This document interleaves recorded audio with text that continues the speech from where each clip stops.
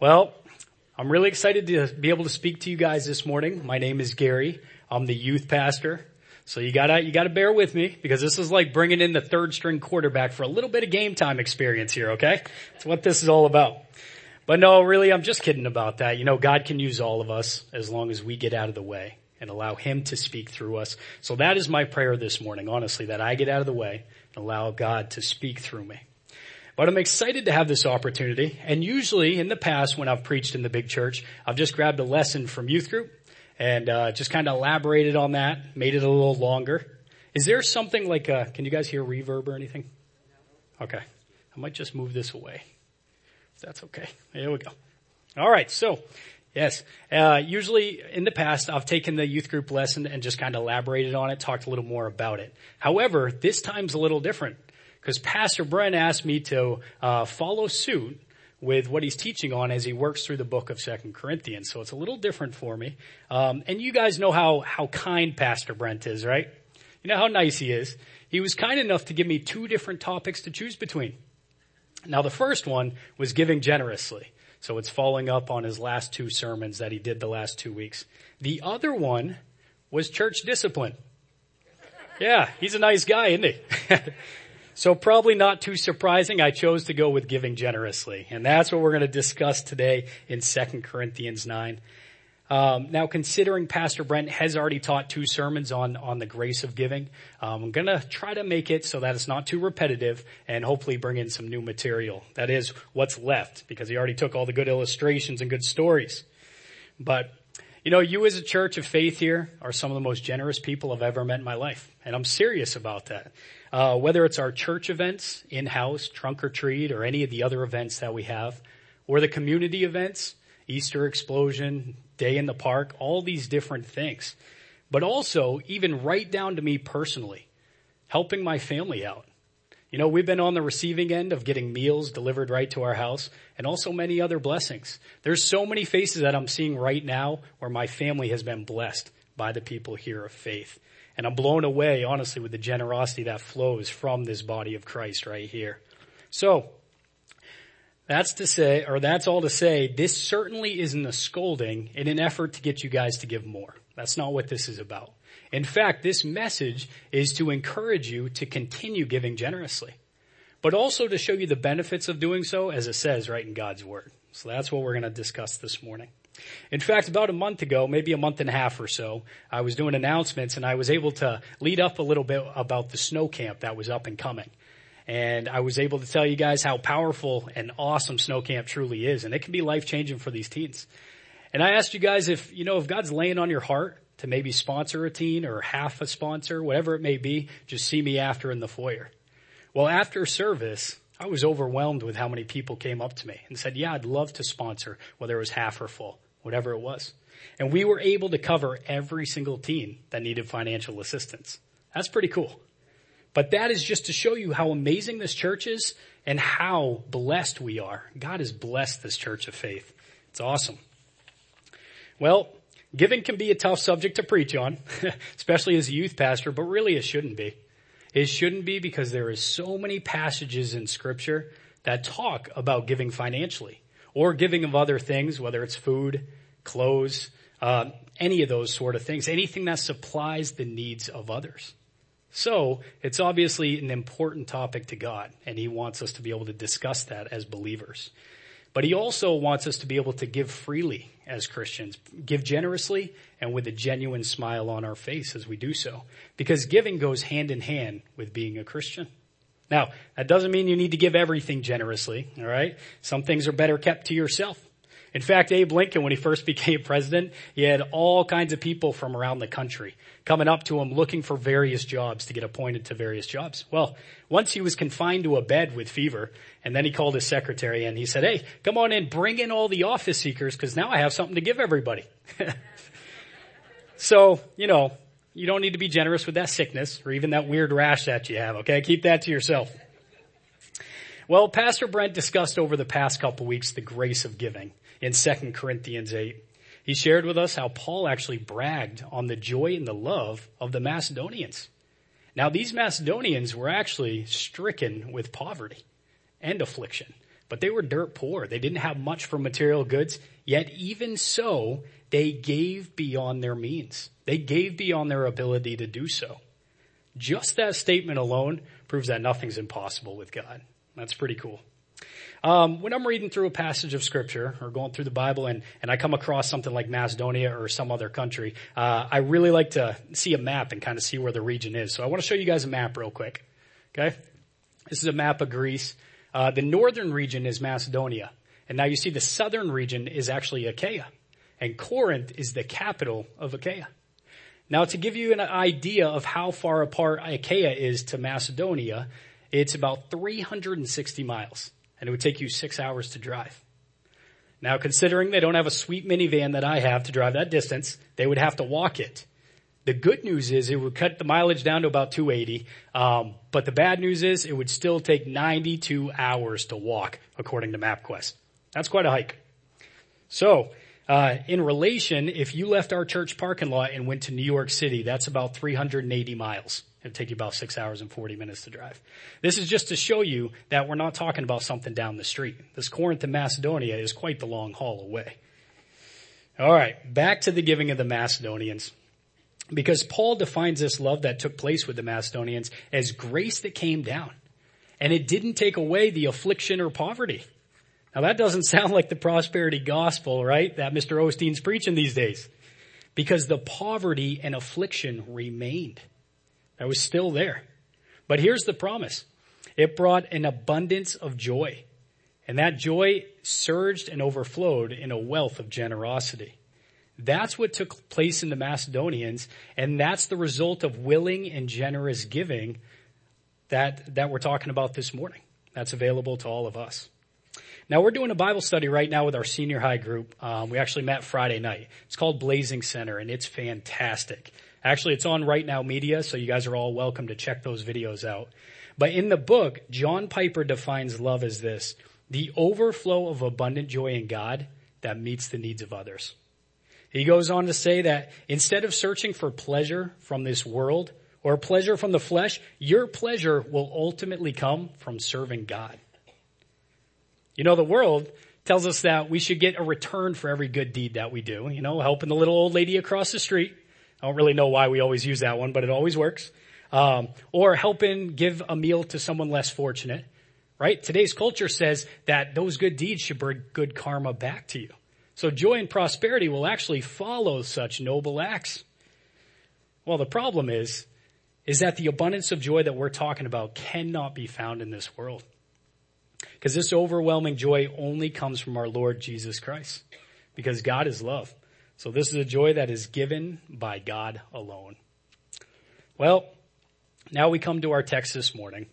And if you've ever played any sports, or maybe played some instruments, or maybe even been in a musical or a play, you understand the importance of putting the time and the effort into practicing, and also putting that time and effort in, and even the verbal commitment of saying, I'm going to be committed to do this thing. Well, all that practice, all that time, all that effort, and the verbal commitment doesn't amount to much if you can't perform or execute when the time comes, during the game or during the recital, during the musical, during the play, during the speech, whatever it is. Well, here in the text, we're going to see that Paul is ready to put the game plan in action. So now he's calling for the church of Corinth to execute when it matters most. Because as we've heard in the past week or so, the willingness of the Corinthians and their excitement to give was actually committed and shown a year prior. So now it's time to act. So Paul is not just persuading them to give, he's helping them to complete that commitment.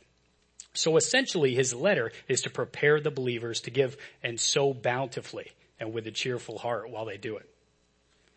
And now this previously promised gift made from a year ago should come from a flow of God's grace. So it will be cheerfully given. It's important to know, and I think Pastor Brent's noted it the last couple weeks, that the giving we're talking about tonight or this morning is not tithe in this passage, but rather it's actually the relief for the saints of Jerusalem, because it's a love offering above and beyond their tithes. All right, well, if you're following along with the notes this morning, you guys all have sermon notes, or at least some of you? Okay, because first service they didn't get handed out, so nobody had notes. Well, the first one, the completion of generous giving. And this is 2 Corinthians 9:1 is where we're going to start. And Paul is saying, "For it is superfluous for me to write to you about this ministry to the saints. For I know your readiness, of which I boast about you to the Macedonians, namely, that Achaia has been prepared since last year. And your zeal has stirred up most of them. But I have sent the brethren in order that our boasting about you may not be made empty in this case, so that, as I was saying, you may be prepared. Otherwise, if any Macedonians come with me and find you unprepared, we, not to speak of you, will be put to shame by this confidence. So I thought it necessary to urge the brethren that they would go on ahead to you and arrange beforehand your previously promised bountiful gift, so that the same would be ready as a bountiful gift and not affected by covetousness." We're going to take a break right there. Now that first couple words, the big word there, superfluous. Jen earlier said, is it superfluous or is it superfluous? She was just, and it got in my head. So anyways, I think it's superfluous, but it's kind of a funny word to us and we don't hear it that often. Honestly, superfluous, all it means is it's not necessary. It's kind of extra. It's not really needed. So Paul knows the Corinthians are ready to give. He knew their willingness from a year before. But he says, I know it's unnecessary to write to you about this, but you are humans, therefore you are sinners who are prone to wander. Not to mention your track record as a church, as we've heard over this past few months, track record as a church of Corinthians hasn't been the greatest in the past. And this is such an important thing for the kingdom of God and his purposes. It's so important that I'm going to send this envoy to warn you to be prepared to give bountifully and with a cheerful heart.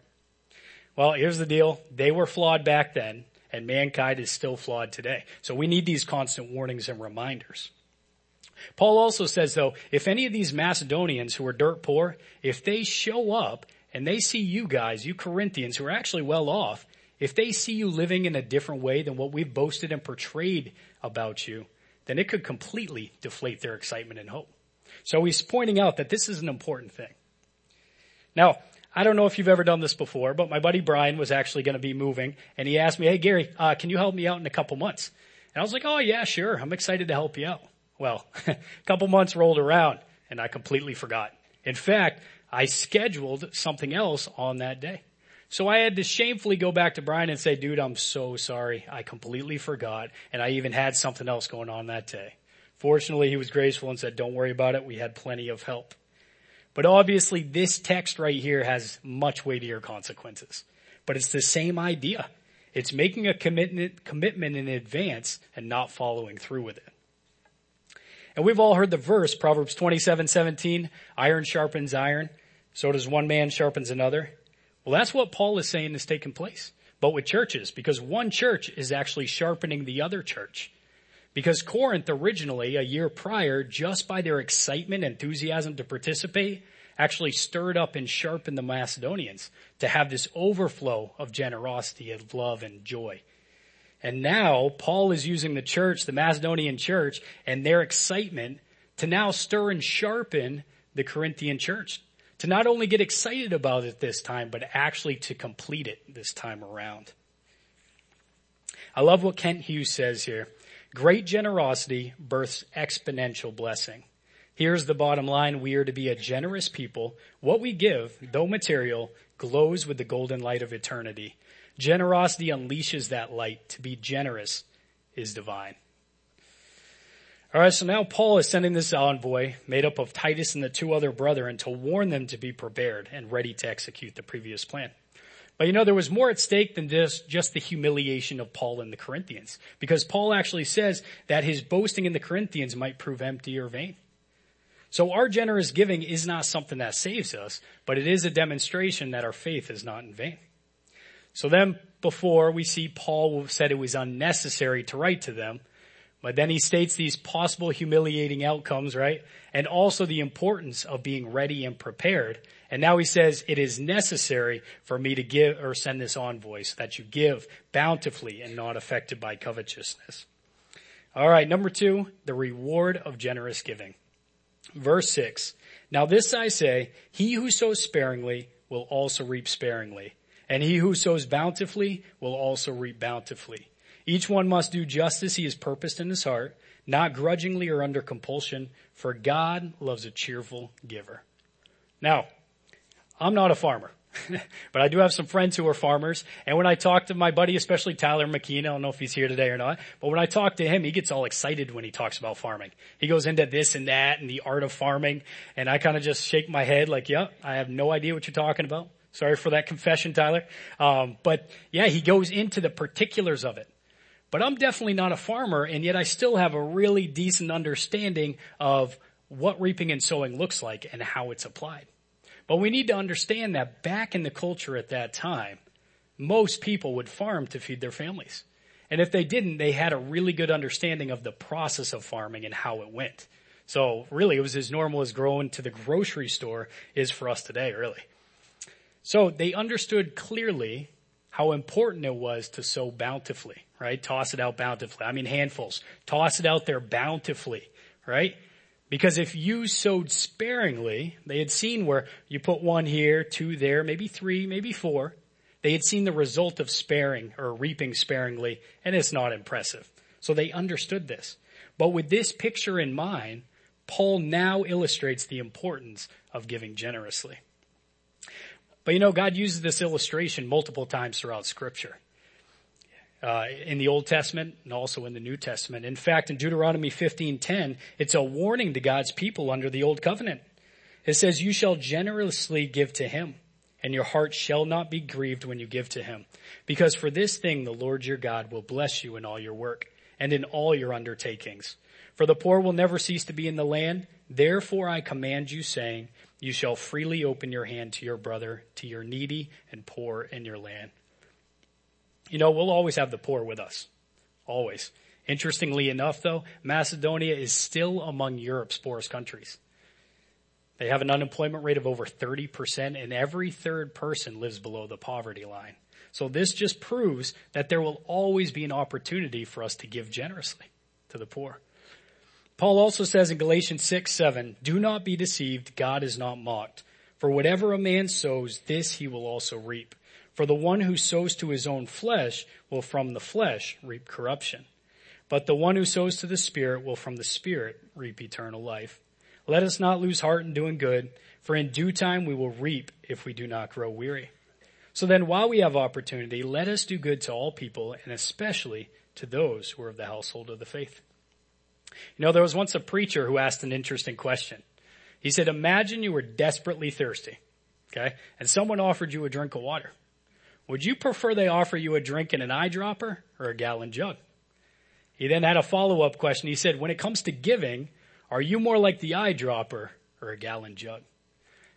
God really wants us to sow the gallon jug worth of blessings so that we can reap that gallon jug worth of blessings in return. Verse 7 says, each man should give what he has purposed in his heart, not grudgingly or under compulsion. So each man is responsible first to decide in his heart what he should give, and then to give what he has decided. Because really giving, guys, should come from an inward resolve. It's not something impulsive or even a casual decision. And in the text, we actually see that the Corinthian church had time to prepare. Thanks to the envoy, they warned them in enough time. So they had time to prepare. And we today, if we have time to prepare, we ought to take the time into consulting and praying to God, asking him to maybe lay on our heart what it might be that we give, maybe a certain amount, whatever it might be. So that way it's not coming from a flippant or on-fly decision. It's actually coming from a wise and guided decision. Now, obviously, sometimes you're faced with those on-the-fly decisions, right? You're driving by and there's somebody on the side of the road who needs the assistance. Or maybe there's a family in need, in crisis. But that is where the importance of having our hearts prepared beforehand to give bountifully and cheerfully. So Paul's warning the churches back then, but it's also a warning for us today to be prepared as well. Now, God loves a cheerful giver. A mother wanted to teach her daughter a moral lesson, so she actually gave her daughter $1.25 on their way into church. She said, all right, honey, you can put in whichever one you would like in the offering plate, and you can keep the other one for yourself. Well, after church, they were on their way back out, and the mother asked, honey, which one did you put in the offering plate? The daughter said, well, I was going to put the $1 in, but then the man in the pulpit said we should all be cheerful givers. And I knew I'd be a lot more cheerful if I kept the $1. So I put the quarter in and kept the $1. All right, so maybe not that type of cheerful giver, okay? Because being a cheerful giver actually involves a joyful willingness to meet the needs of others. It's the opposite of being an anxious giver. It's not the dollar and the quarter like, which one do I let go? It says you can have my material stuff because it's all God's anyways. But how are we able to give beyond our means, beyond our ability, like the Macedonians did? Verse 8, and God is able to make all grace abound to you, so that always having all sufficiency in everything, you may have an abundance for every good deed. As it is written, he scattered abroad, he gave to the poor, his righteousness endures forever. You know, Paul's reminding them that any wealth they possess right now was given by God in the first place. So he can take it away as quickly as they got it. But this is important to know this morning, okay? Please don't misunderstand me. This is not a self-help motivation that says if you just try harder and you give more, then you'll be able to attain joy and you'll be a cheerful giver. It's not about that. Because in verse 8 here, it just said, it's the grace that abounds to us that allows to give cheerfully. This is where the gospel shines through. That grace that's a result of the cross is what makes us dependent on an all-sufficient God who meets our needs. But grace doesn't just supply feelings and emotions. Grace supplies faith. And this grace is a provision of both the spiritual grace and material prosperity. And actually that spiritual grace and material prosperity enables us to constantly and generously give both spiritual and material benefits. You know, God will give us what we need to give to others, and we will always be rich enough to be generous. But if we doubt this, then we actually doubt his grace. You know, the grace given to the Macedonians is what led to that overflow and abundance of joy. And we as a church of faith right now have that same thing, that same grace that was given to Corinthians and Macedonians. The same truth in this letter to the churches of Greece applies to us right here, right now at Waterville in the year 2020. We still have the same opportunity and the same promise to be filled abundantly with the grace of God and to give and minister to others because his grace is sufficient. Hughes puts it this way, the generous giving heart will live in this grace, so that having all sufficiency in all things at all times, you may abound in every good work. In fact, Pastor Brent shared with us a few weeks ago that we can use the metric of grace to kind of see where a healthy church is. And this is exactly what's taken place. Because it's an internal characteristic of to see how the Corinthian congregants, how they're going to respond to this letter. All right, on to number 3. The result of generous giving. Verse 10. Now he who supplies seed to the sower and bread for food will supply and multiply your seed for sowing and increase the harvest of your righteousness. You will be enriched in everything for all liberality, which through us is producing thanksgiving to God. For the ministry of the service is not only fully supplying the needs of the saints, but is also overflowing through many thanksgivings to God. Because of the proof given by this ministry, they will glorify God for your obedience to your confession of the gospel of Christ, and for the liberality of your contribution to them and to all, while they also by prayer on your behalf yearn for you because of the surpassing grace of God in you. You know, the harvest of righteousness here at Faith is shown through personal lives, but it's also shown through the ministries here at Faith as well. We are a living example of how God provides when giving takes place. In fact, just a few weeks ago, if you remember Lisa's Night to Shine on that Monday night, there was not just a financial giving, but it was giving of time, resources, effort, a lot of love, a lot of joy. And our generous giving actually produced the results that God promised from the very beginning. And if you notice in the passage with these Corinthians and Macedonians, the actual being ready and willing stirred up the churches just as much as the actual gift itself did. So the byproduct of the giving far outweighs the supplying of the needs because God is glorified through it all. Now, there are so many other areas of ministry in our church where the harvest of righteousness has taken place, but one that really stands out to me is the Mid-Main Homeless Shelter. I love this one. And Tim and Bev Fairchild and Nancy Mark Burton and many others, they do a wonderful job of representing Jesus at the shelter on a weekly basis. But this goes in step with the question that Pastor Brent's raised to us a couple times. He said, if we shut our church doors down tomorrow, would the community even notice? Would they miss us? Now, if you've ever been on the receiving end of generous giving, you know how awesome and incredible it can be. And also contagious. It's very contagious. Paul says that it will bring thanksgiving to God, and that's exactly what I've experienced in my own life. In fact, it's been quite a while ago now. This was back when I was traveling to Portland and back every day for work. And we were tight for cash. Chelsea and I were extremely tight. We were pinching pennies, but we didn't let anybody know. We didn't tell anybody that we were very tight. In fact, I only had enough gas to make it to Portland. I didn't even have enough gas or money to make it home. Well, we ended up praying that night, and we had a calmness, and we had a confidence knowing that God would provide. We weren't sure how he was going to provide, whether it was from maybe getting a customer to pay me in Portland that day, or if I was going to have to borrow some money from a family member down in Portland to get home. But we knew God was going to provide. Well, early that morning, I headed out to my sweet Hyundai, opened up the door, went to get inside the car, and noticed there was something on the floorboard. Reached down and picked it up, and there was a $100 bill. Whew, God is good. So good. And still to this day, I don't know how it got there. I don't know who put it there. But you know what? I was praising God. That was an answer to prayer. It built my faith. And Paul says right here, this is what giving generously does for someone else. It produces thanksgiving to God. And ultimately, God is glorified through it all. Pastor Brent shared with us about a month ago in his vision for the church. I don't know if you remember the very first one. He emphasized the importance of practicing a relevant gospel. He said it needs to be lived, not just shared, so that it's not coming from hypocrisy, but yet it's something, a genuine gospel that we live on a daily basis, not just Sunday morning. Now, practicing a relevant gospel will require us to be a generous people. Now, this is my favorite verse of this passage, verse 15 here. Thanks be to God for his indescribable gift. This one word kept jumping out at me, indescribable. Some versions say inexpressible. But it's not just a great gift. It's not a wonderful gift or even a magnificent or extraordinary gift. It's indescribable. And we as humans try to grasp just how amazing this gift truly is. But it means there is no word to explain the value of this gift.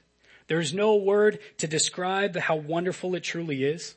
That's because this gift is Jesus Christ our Lord. He took on our sins and became our guilt offering on our behalf. He not only just became our guilt offering, but he became our guilt to fully defeat death. You know, his precious blood makes it possible for us all to live eternally with him. And now we have eternal hope because of our Savior of the world.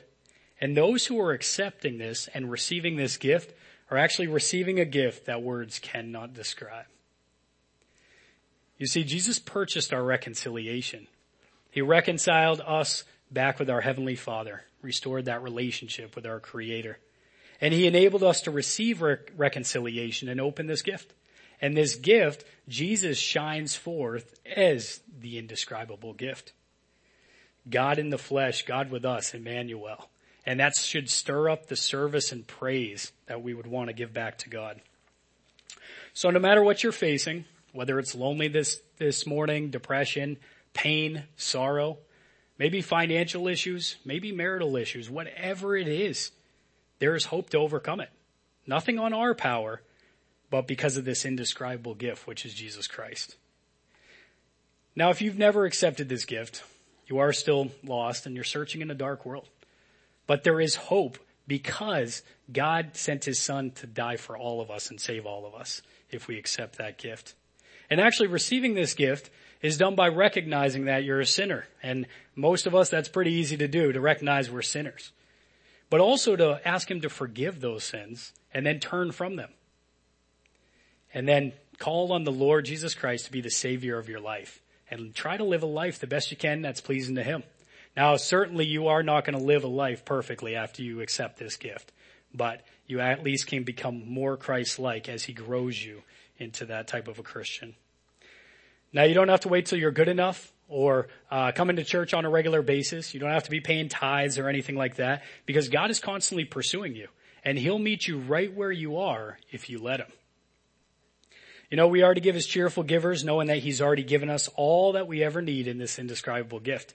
And yet he continues to pour out his love and abundance of joy on us. No matter what we give, God has given more. Romans 3:28 talks about how we are justified by faith. So we're justified by faith, that one time, freely, forever. So it's not by our works. However, James reminds his believers that faith without works is dead. So Paul is showing us that our faith will motivate us to do good works for our Father. And doing good works by giving generously goes hand in hand with being a follower of Christ. Kent Hughes says mere giving itself is no sign of grace or redemption. It will save no one's soul. The giving of the redeemed is a response to the grace of our Lord Jesus Christ. And a verse that we keep going back, I know Pastor Brent has referenced it a couple times over the past couple weeks as well, is 2 Corinthians 8:9. For you know the grace of our Lord Jesus Christ, that though he was rich, yet for your sake he became poor, so that you by his poverty might become rich. Simply, really, as believers, those who receive this grace, this abundance of grace, simply give.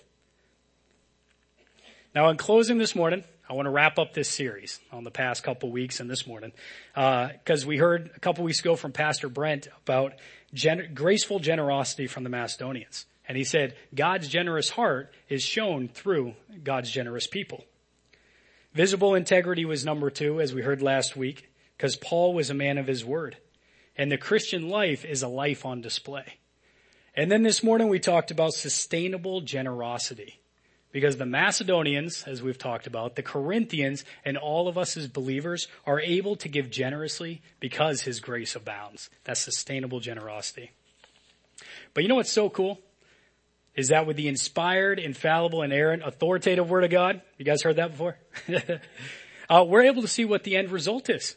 Because we see what the response is from Achaia and Macedonia in Romans 15.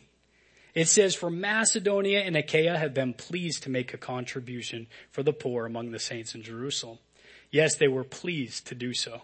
And they are indebted to them. For if the Gentiles have shared in their spiritual things, they are indebted to minister to them also in material things. So evidently, in the 5 or so months between the writings of 2 Corinthians and Romans, the believers at Corinth had responded to Paul's appeals. And they were pleased to do so. And now this offering, this willing offering, actually helped unite the Jews and the Gentiles. In a book called Redeeming Money, Paul Tripp says, God sent his son to live, die, and rise again so that you and I would have everything we need to live, love, and serve as God intended between the already of our conversion and the not yet of our final kingdom. This morning, I encourage all of us, including me, to live our lives knowing that we should live our lives ready, willing, and generous because of that indescribable gift. I've said that word a lot today. Indescribable gift. And really giving generously is the ordinary mark of a follower of God. Will you guys please stand with me in closing prayer? Dear God, thank you so much for bringing us together this morning. Lord, thank you for your holy word and giving us this instruction to live by and live a life that's joyful and pleasing to you. Lord, give us a generous heart like the Macedonians and the Corinthians that flows from that grace, Lord, and constantly so that we can give generously to others and especially in the body of Christ this morning. Lord, we love you and ask for your safety this morning as we travel home and bring us back safely next week. In your name, amen.